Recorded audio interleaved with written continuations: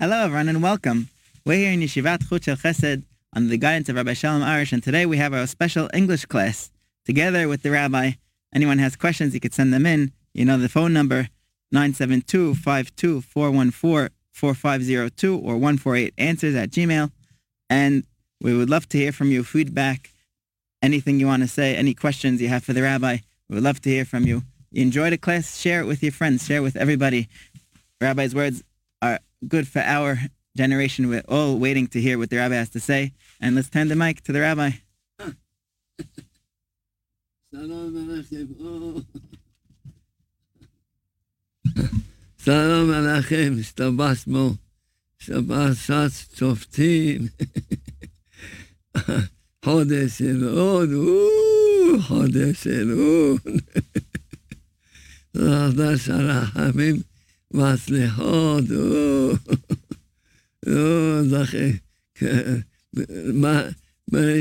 מרגישים את ראש השנה, לא מרגישים את ראש השנה. Welcome, everyone. We're so excited to be with you. And we're ready, Parashat Shoftim. We're ready in the holy month of Elul, the month of repentance, the month of getting closer to Hashem, and we feel and we sense and we smell, we feel Rosh Hashanah getting closer, we're getting excited, and we're feeling that special day. ממש למדתי ממש דבר שחיזק אותי מאוד מאוד. ממש מתאים, ממש כל השנה זה מתאים, בפרט לחודש אלול. The rabbi learned something that really gave him strength and encouragement, and he would love to share it with us. It's good and relevant to the whole year, but especially to the special month of Elul. רבי נתן כותב שעיקר המשפט שיש לאדם בראש השנה, זה על התפילה. מה זאת אומרת? ממש אור חדש מכל העניין של ראש השנה, משפט. ממש לא ישלו אותך למה עברת עברה. למה? תגיד, יש לי ארץ הררה. מה אני יכול לעשות? מתגבר אליי, נעברתי. ישאלו אותך למה לא התפללת. לא ישאלו אותך למה לא עשית בנצבע פלונית. תגיד למה, כל דבר תגיד. אבל ישאלו אותך למה לא התפללת. אתה יודע שהכל בידיים שלי. למה? אם היית מתפלל, ראו לך בחוש. מי היית מתפלל? גם כשאדם מתפלל, לא תמיד מקבלים מיד, אבל עשית את שלך. התפללת. על זה היה עיקר המשפט. Rabbi Natan of Breslov teaches us an amazing revelation on the idea of the judgment of Rosh Hashanah. We all hear that Rosh Hashanah is a day of judgment, and we get judged for our deeds, our good deeds, our bad deeds. We're scared, right?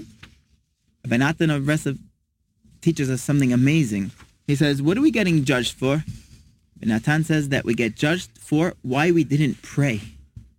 Not about what we did and what we didn't do, but why didn't we pray? Person will come on Rosh Hashanah and they come before Hashem, and Hashem says, oh, you didn't do this, you didn't do that, you did this, you did that. And he'll say, what do you want from me? She'll say, what do you want from me? I had an evil inclination. Hashem will say, but you could have prayed. Could have prayed. That is in your hands. That is something that you could have done. Our judgment is solely on prayer. Why did we pray or we didn't pray? We know that when we pray, that doesn't automatically see results right away. we don't see it, but for sure it does something for us, right? So a person said they prayed, but they fell. You know what? You're not going to get judged for that, because if you prayed, you did your part. You have obligation to pray. If you didn't pray, that's when we're going to start judging you. That's why Hashem starts to judge you. But if you prayed and you did your part, that's it. There's no judgment on that deed, on that bad action or whatever it was, because it's not your fault. רבי נתן אמר שני דברים שהם דבר אחד, אחד מחזק את השני. רבי נתן אמר, בכל מקום שאני רואה חסרון, או שאדם לא יתפלל בכלל, או שיתפלל מעט. זאת אומרת, כל החסרון לי, כל אחד, או כל אחד, זה בגלל חסרון תפילה. והדבר השני שאמר, שעיקר המשפט של האדם התפילה. כיוון שכל דבר תעלה בתפילה, לכן עיקר המשפט בתפילה, שני דברים של דבר אחד. So Rabbi Natan says two things, which really they complete each other and they help us understand each other. So the first one is that Rabbi Natan says a statement. He says that anytime where I see a lack, it's either a lack of prayer where a person didn't pray at all, or it was enough prayer. Meaning that whenever we're lacking something in our life, it only has to do with prayer. And that fits with the other statement where he says that our judgment is on our prayer, which goes to show us that what's in our hands is to pray. If we pray, we will have what we need. If we don't pray, then we will be judged and it will be, so to speak, our fault. So our job and our mission here is to pray. לכן שני הדברים זה דבר אחד. בגלל שאדם, אם היה מתפלל, היה משלים כל דבר. לכן זה היה, על זה מספר שלו. ולכן אני התחזקתי מאוד. התחלתי להזכיר לעצמי בתחילת ההתבודדות שלי. אומר השלם, שלום, תזכור, כל העזרה שיש לך, בגלל שעשה לך תפילות. תרבה בתפילה, תמלא את כל החסרונות. ותגע דרך, זה העיקר המשפט, ישבות אותך, רק למה לא התפללת. רק זה משפחה, תתחזק, זה בכשיש משם, זכה אותי להרבות בתפילה על כל דבר, כמה שצריך. Rabbi said that these two statements from Rabbi Natan, these two teachings from Rabbi Natan, that number one is that wherever there's a lack, there was a lack of prayer or not enough, not sufficient prayer. And the second idea is that we're going to be judged for our prayer. It's not here to put us down. It's not here to make us feel weak. It's here to strengthen us. It's amazing words. Rabbi says when he comes to have his bodedut, personal prayer with Hashem, he starts off reminding himself. He talks to himself and he says that, you know, that the only reason why I have things lacking in my life is because I didn't pray for them or I didn't pray for them enough. And on the other side is that if I pray, I won't be judged. So help me, Hashem. Help me to have long prayers, deep prayers, meaningful prayers. And that's how the rabbi said, through having these two things in mind in the beginning of his bodedut, it sets the pace and it shows him how he can have a lot of prayer and increased prayers on different topics and to know to pray for every single thing in his life. Wherever he feels lacking, he will pray for it. Why? Because he knows that it's for his benefit. טוב,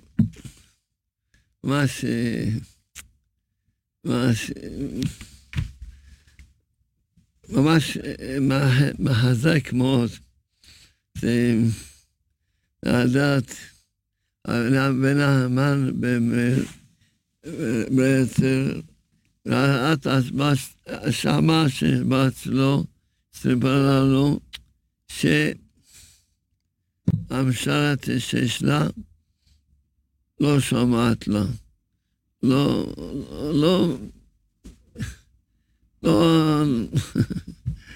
אמר לה רבי נחמן, למה בערב חופה שלך לא התפללתי שלך ולשרתת? תהיו טובה, תשמע לך. One time, Rabbi Nachman's daughter was complaining to her father, saying how her servant or helper in the house wasn't doing it the way that she would like, and she didn't find favor in this person. And she was complaining to her father. Rabbi Nachman said, why didn't you pray on the day of your chuppah to have a good helper at home, that it should be good for you, should be good for the children? It's all up to us. It's all up to prayer. These words are empowering.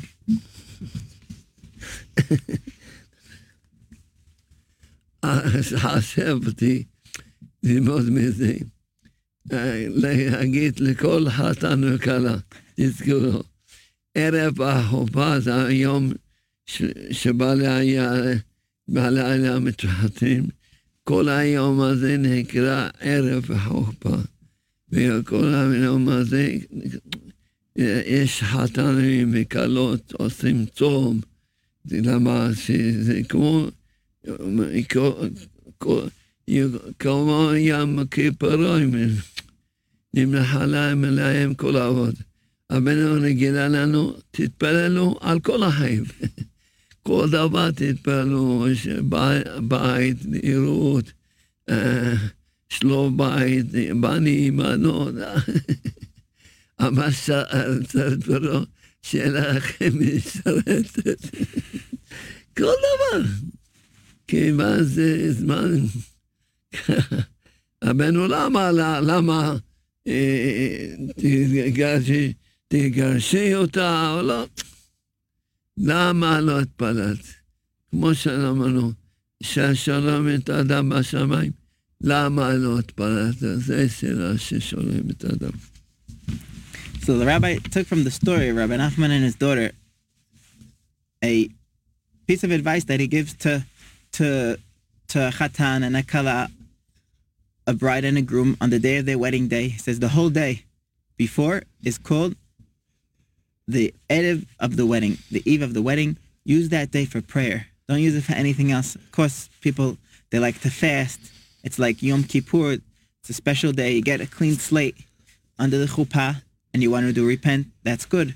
But also don't forget to pray for everything. Rabbi Nachman didn't tell his daughter, oh, maybe you should get rid of her, get rid of the helper, maybe you can find a different one, I'll pray for you to find a new one. No. He said, why didn't you pray for that on the day of your wedding? So Rabbi says, take from this story advice to life. You know someone getting married, teach them, tell them, this is a day where your whole life is before you right now. Pray for shalom bayit, peace at home, for panasa, pray for good children, pray for good helper at home.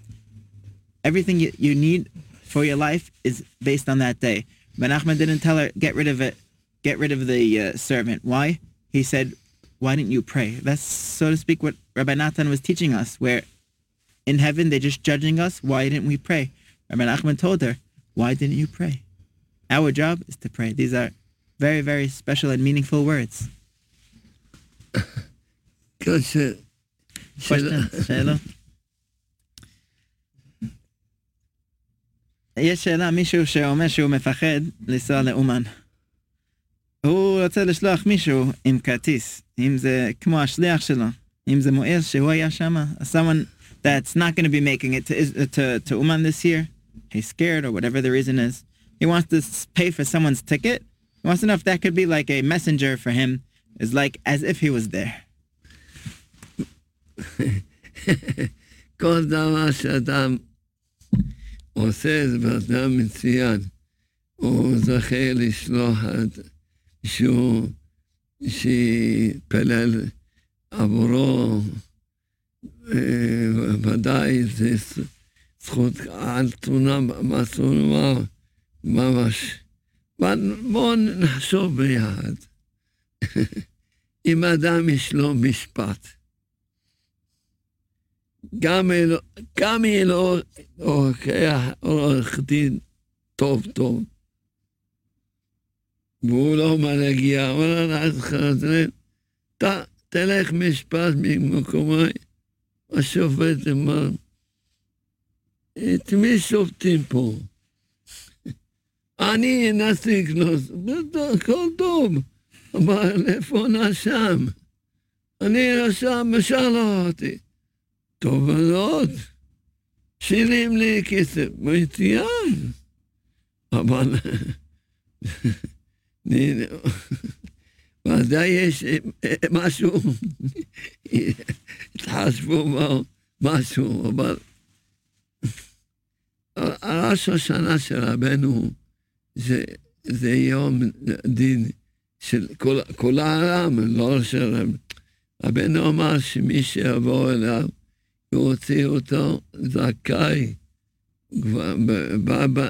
בערב, בראש השנה כבר הוא הוציא אותו זכאי.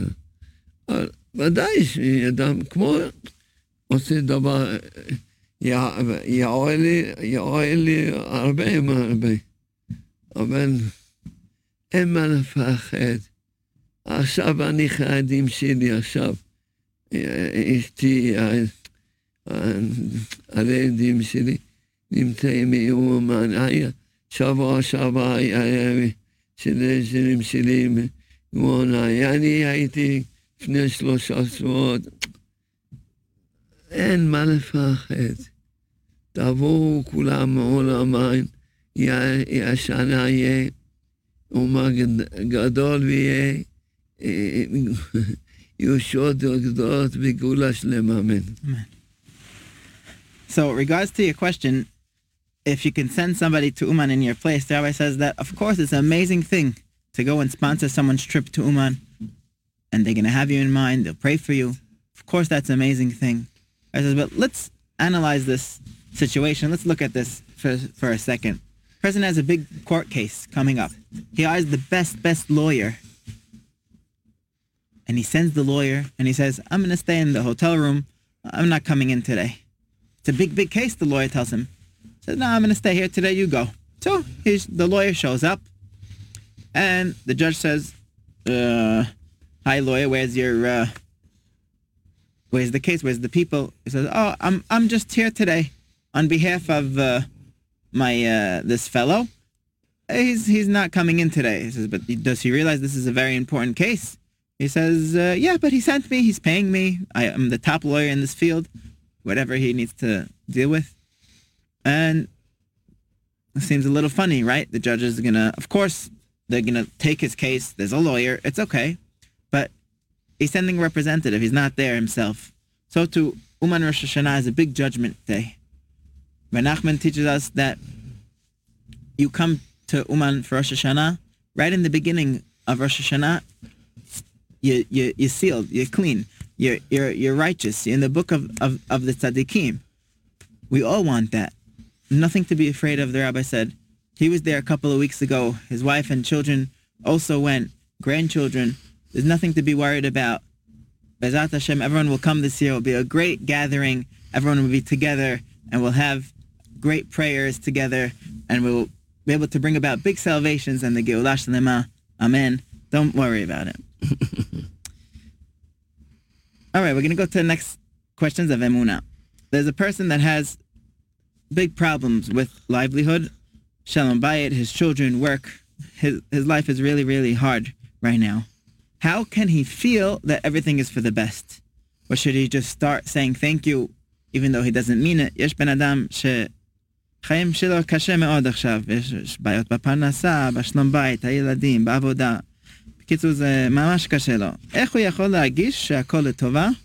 מה הוא צריך להגיד תודה ככה מהשפה לחוץ? מה הדרך שלו?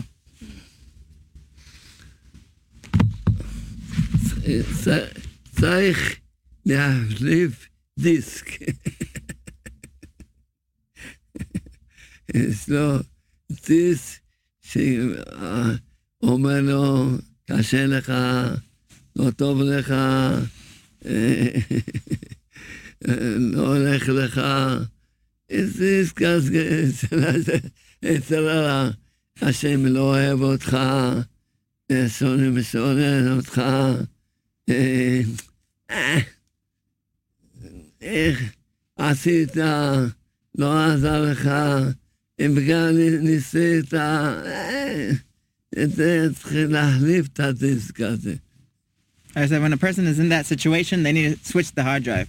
The hard drive that's in them is spewing out, you're bad, you're never going to succeed. Yeah, you tried, but you're going to fail again, and things are not working out, and you're never going to be able to make money, and your shalom bayit is going to always be a mess, and your children are never going to respect you, and you're never going to have a job, and I'm never going to be good enough, and heaven forbid Hashem hates me, and I even could come to things and say, I hate Hashem too. That's all the evil inclination. We have to get rid of that hard drive inside of us and put in a new one. צריכים להחזיק דיסק של אמונה. We need to stick in a new hard drive. This is called Emuna.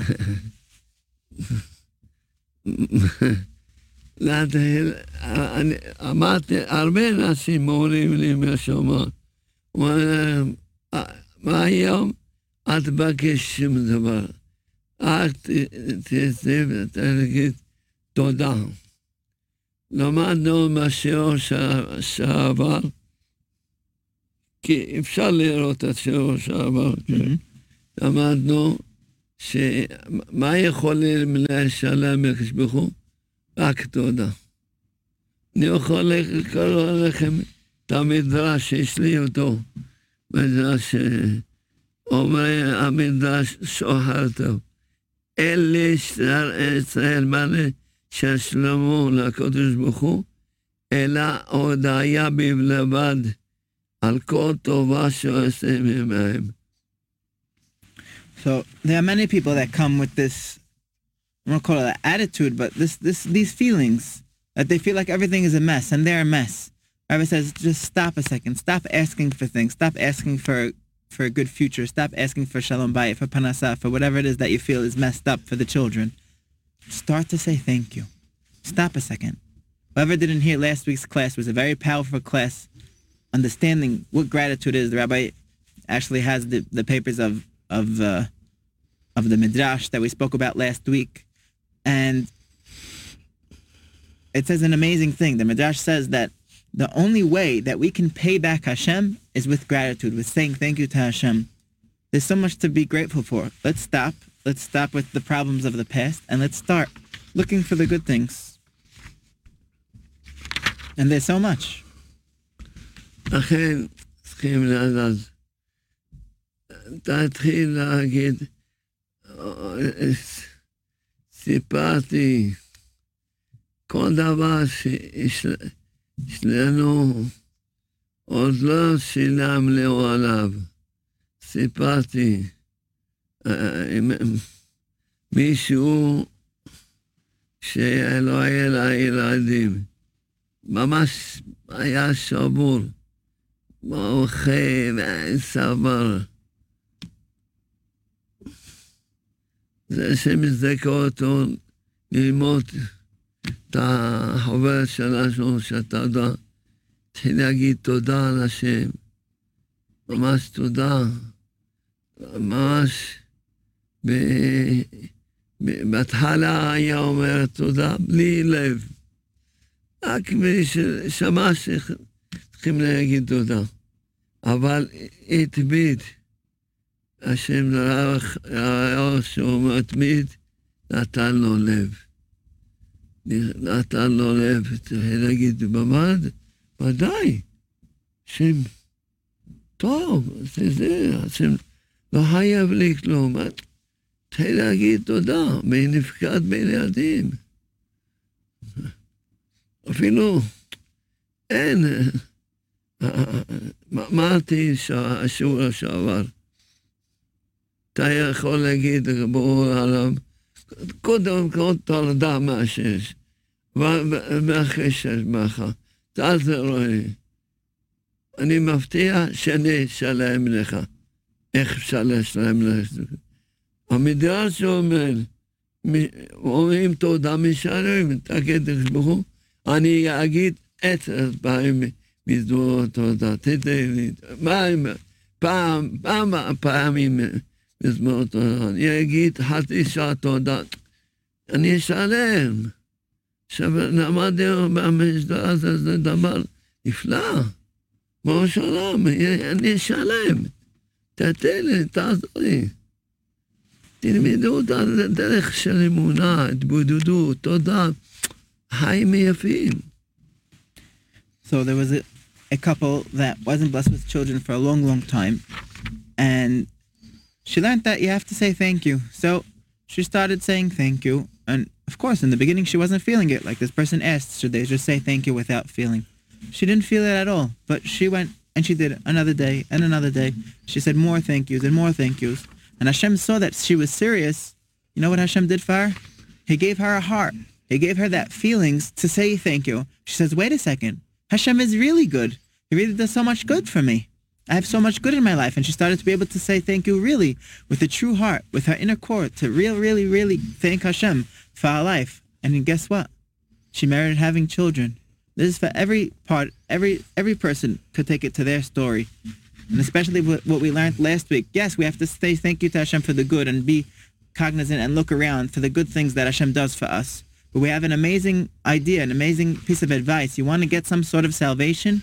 Tell Hashem, I promise you that I'm going to say thank you to you. I'm going to say Mizmor Todah 10 times. I'm going to sit down and have a half hour of gratitude. These are amazing things to do. And you know what? The Midrash teaches us that's the way we can pay Hashem. You want to buy something from Hashem's store? Through prayer, tell Hashem, I'm going to say thank you to you. I'm going to give you thank yous. And that's how we could thank Hashem. There's no greater life. There's no beauty in this world greater than a life of Emuna. Beautiful life of his bodedut, of personal prayer to Hashem, of gratitude. Let's learn from the Rabbi how to live that life. Question. The Rabbi was teaching us about Chok Emuna, the law of gratitude, a while ago, about saying 15 minutes of thank you, and then 8 times Mizmor Todah. Is this still advice that the Rabbi gives? הרב היה מחזק אותנו להגיד חוק התודה. האם עדיין זה בתוקף? האם הרב עדיין ממליץ? אולי זה הדרך לשלם, אולי לא? למדתי דבר נפלא אצל רבנו. רבנו כתוב בספר המידות, מי שיש לו אמונה, השם מוחל לו על כל מעונותיו. Rabbi Arush learned from Rabbi Nachman, he says that a person in Sefer HaMidot, a person that says thank you, he gets mechilat avonot, a clean slate, no more sins. אז זה נתן לי הסבר שלם על אדם מאוד תודה נושע. למה? למה שלאדם משהו לא טוב? כי אין ישראל לא לעבוד. כשאדם אומר תודה, אני מאמין שהכל טוב לה. מי שיש לו אמונה, שמוחל לו על כל עבודתיו. ממילא אין לו תעוון שגרם לו את הצרה. לכן הוא נושע. זה הסבר מלא. למה אדם אומר תודה נושע? התודה מוחלת על אדם את כל העוונות. So now, Rabbi says, taking this idea that it cleans you of your sins, we can understand why when a person says thank you, he gets a salvation. How does it work? What is the technicalities? How is it working? When a person says thank you, he merits seeing salvation. The Rabbi has a beautiful explanation. He says, when a person is lacking something, it means that there was a sin, right? There's no suffering without a sin. You feel something's lacking, you feel something's bothering you, there was a sin. When a person says thank you, so you get a clean slate. You get a clean slate, you can get your salvation. Got it? So a person says thank you, he has a clean slate, he gets rid of all his sins. If there's no sin, so there's no sin that's stopping you from your salvation, automatically your salvation will come.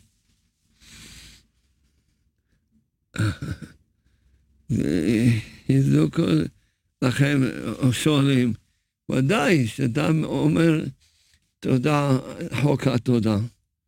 לא לעשות תודה, בעוד שמונה פעמים מזמור התורה. כל האדם מסורים, עוד ניסים, כל הזמן. התחלתי לכתוב עכשיו עוד ספר, אמרתי תודה למעשה, כי מגיעים אליי סיפורים מדהימים. Rabbi says that these stories keep on coming in, and he's writing a new book on, I said thank you and I saw miracles. These are stories that are happening constantly. All we have to do is use the ideas that the rabbi is teaching us, the advice that the rabbi is teaching us. All right, another question. There are many Jews that live in the diaspora outside of Eretz Israel. Do they need to make Aliyah now, or should they wait for Mashiach, for Kibbutz Galiot? יהודים שגרים בחוץ לארץ צריכים לעלות לארץ ישראל עכשיו, או הם צריכים לחכות עד שיהיה קיבוץ גלויות? ודאי שצריכים לעלות לארץ ישראל אתמול, לא עכשיו. I said, of course, everyone has to come, not now, yesterday you should be here already. אבל אפשר לזכור מי שיכול לעלות מיד. יש אנשים שהילדים שלהם לא רוצים לעלות, אז אסור להם להשתתף את הילדים.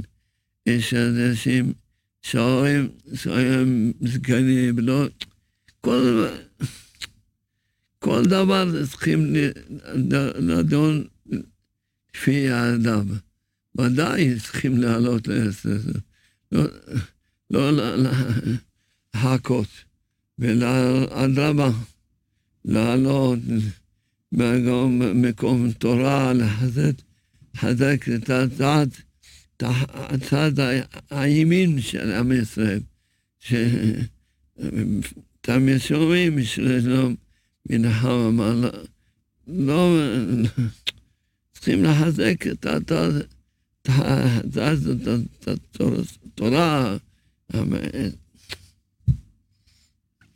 There are many people that they have different, everyone has their own story and everyone has their own circumstance, but there's some people that are free to make Aliyah, go for it. There's people that have children and the children don't want to. Can't do anything against your children's will. It has to come out of your children. If you're doing it against your children's will, that's no good. Some people that have older parents, if they leave them, no one's going to be able to take care of them. Everyone has to know their situation and see what works for them. But of course, if you can make it work and come here, it's an amazing thing. You know, the situation here is very hard, the right and the left. We need people to come and strengthen the side of the Torah here that represents Judaism, what it really is, and to come and strengthen the situation here in Eretz Israel.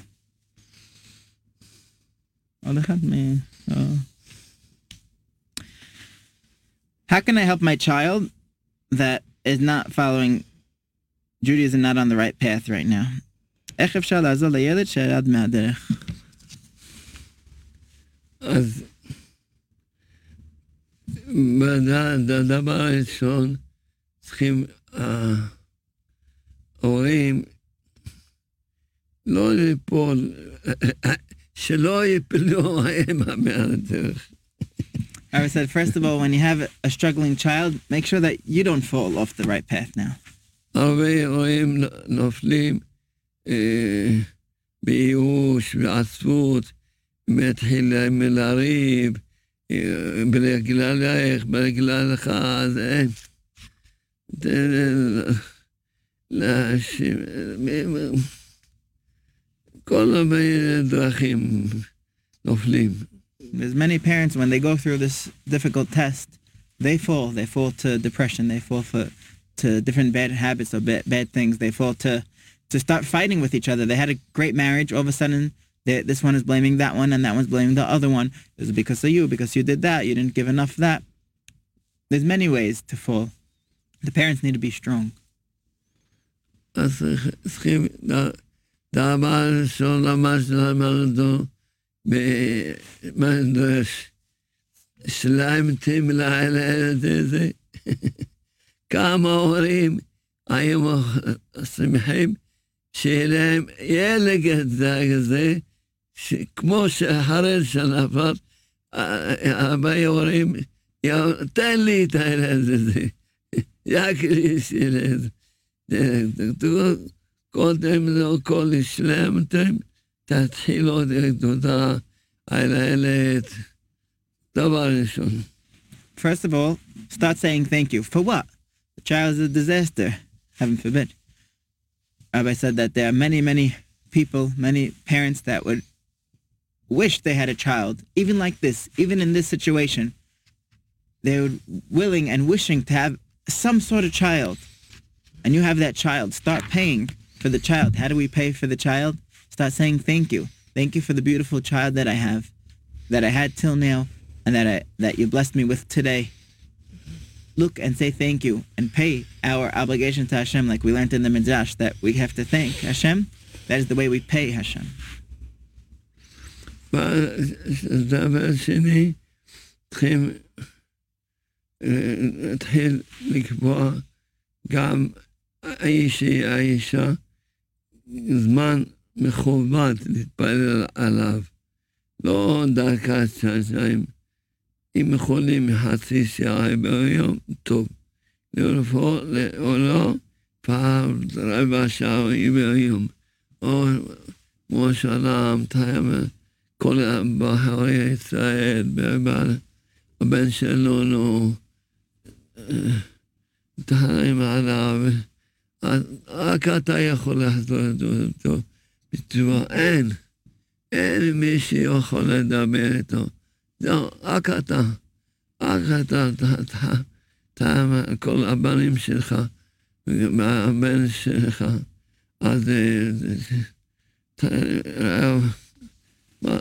ודאי יתחזקו בתפילה וידעי ישועה.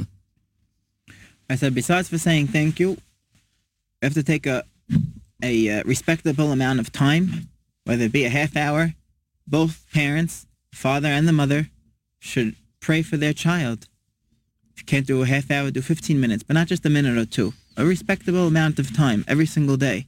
And for sure you will see wonders from this. You pray to Hashem and you say, Hashem, it's not in my hands. It was never in my hands.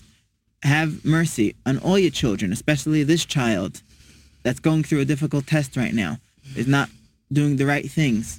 Have mercy on this child. And pray and pour out your heart in prayer for this child. And for sure, you will see amazing things. שבאתי לבקש באבא שלי עליו השלום תפילין, אמר לי, בני, כל יום בכיתי בדמעות שלי בן תלמיד חכם. לקח כמה שנים טובות, שבחר כל יום, שבבחויות או לא, זו, הרבה תלמידי חכם. תפילה לא הולכת לאיבוד.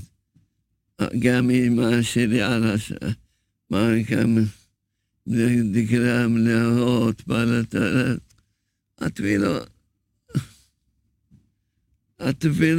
לא הולכת לאיבוד. להודות ולהתפלל. Rabbi says a personal story. He said he came to his father and he says, Father, I would like to get tefillin. I said, you know what, son? I've been praying with tears in my eyes for years to have a child that becomes a Torah scholar.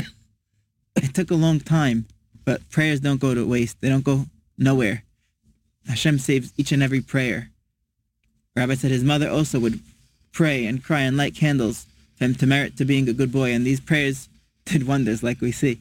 But take this advice, all parents out there, and yes, say thank you, and also pray and put your heart into the prayers for your children, and may you merit seeing good children. Amen. זה דבר כואב. צריכים לחשוב כמה כואב לבורא העולם מיליונים של יהודים עזבו את הדרך, לא היה אחד לו, כמה כואב לו. אז השם רוצה שכולנו נשתתף בצד השכינה. לכן, צריכים להגיד בכו, אנחנו מרגישים, מרגישים כל כך הרבה צער, מה אתה מרגיש? אז אנחנו צריכים להתפלל על כל של בני בנות ישראל, להתפלל, זה מהשמיים, רוצים שנרגיש את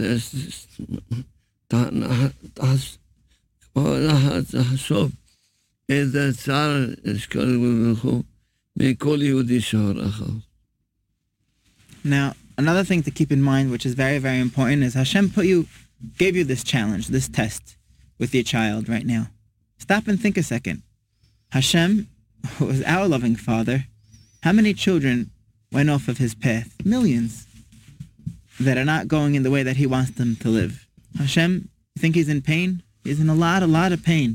Hashem chose you. He picked you to feel his pain. Your situation is to feel, you're put in a situation now to feel the pain of Hashem. That's an amazing thing. Yes, it's a test and it's a hard test, but now you can tell Hashem, Hashem, I'm here, I'm feeling the pain with you. Help and have mercy on all your children that are struggling and bring everyone back onto the right path. Your mission right now is to feel Hashem's pain. את כולנו.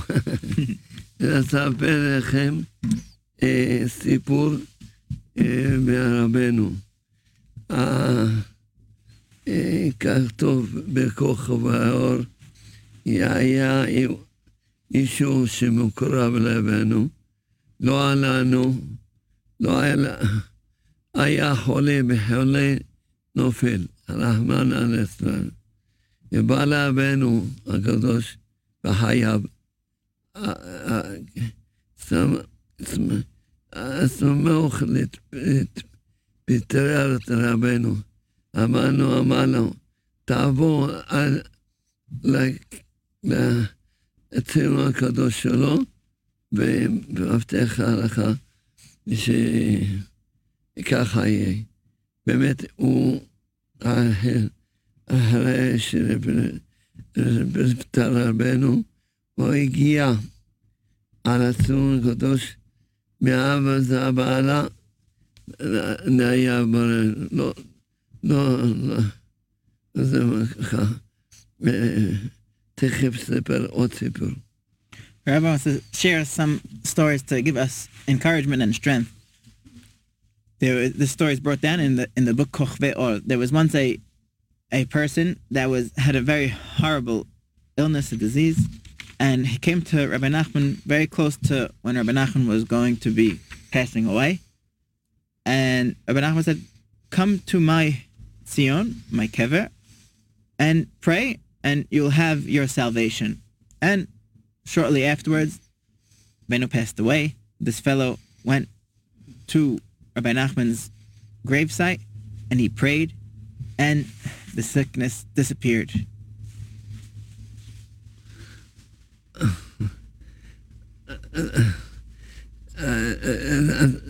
נסעתי עם מישהו, אמר לי, הוא בא להגיד תודה לרבנו. למה? היה לו ממש חולי,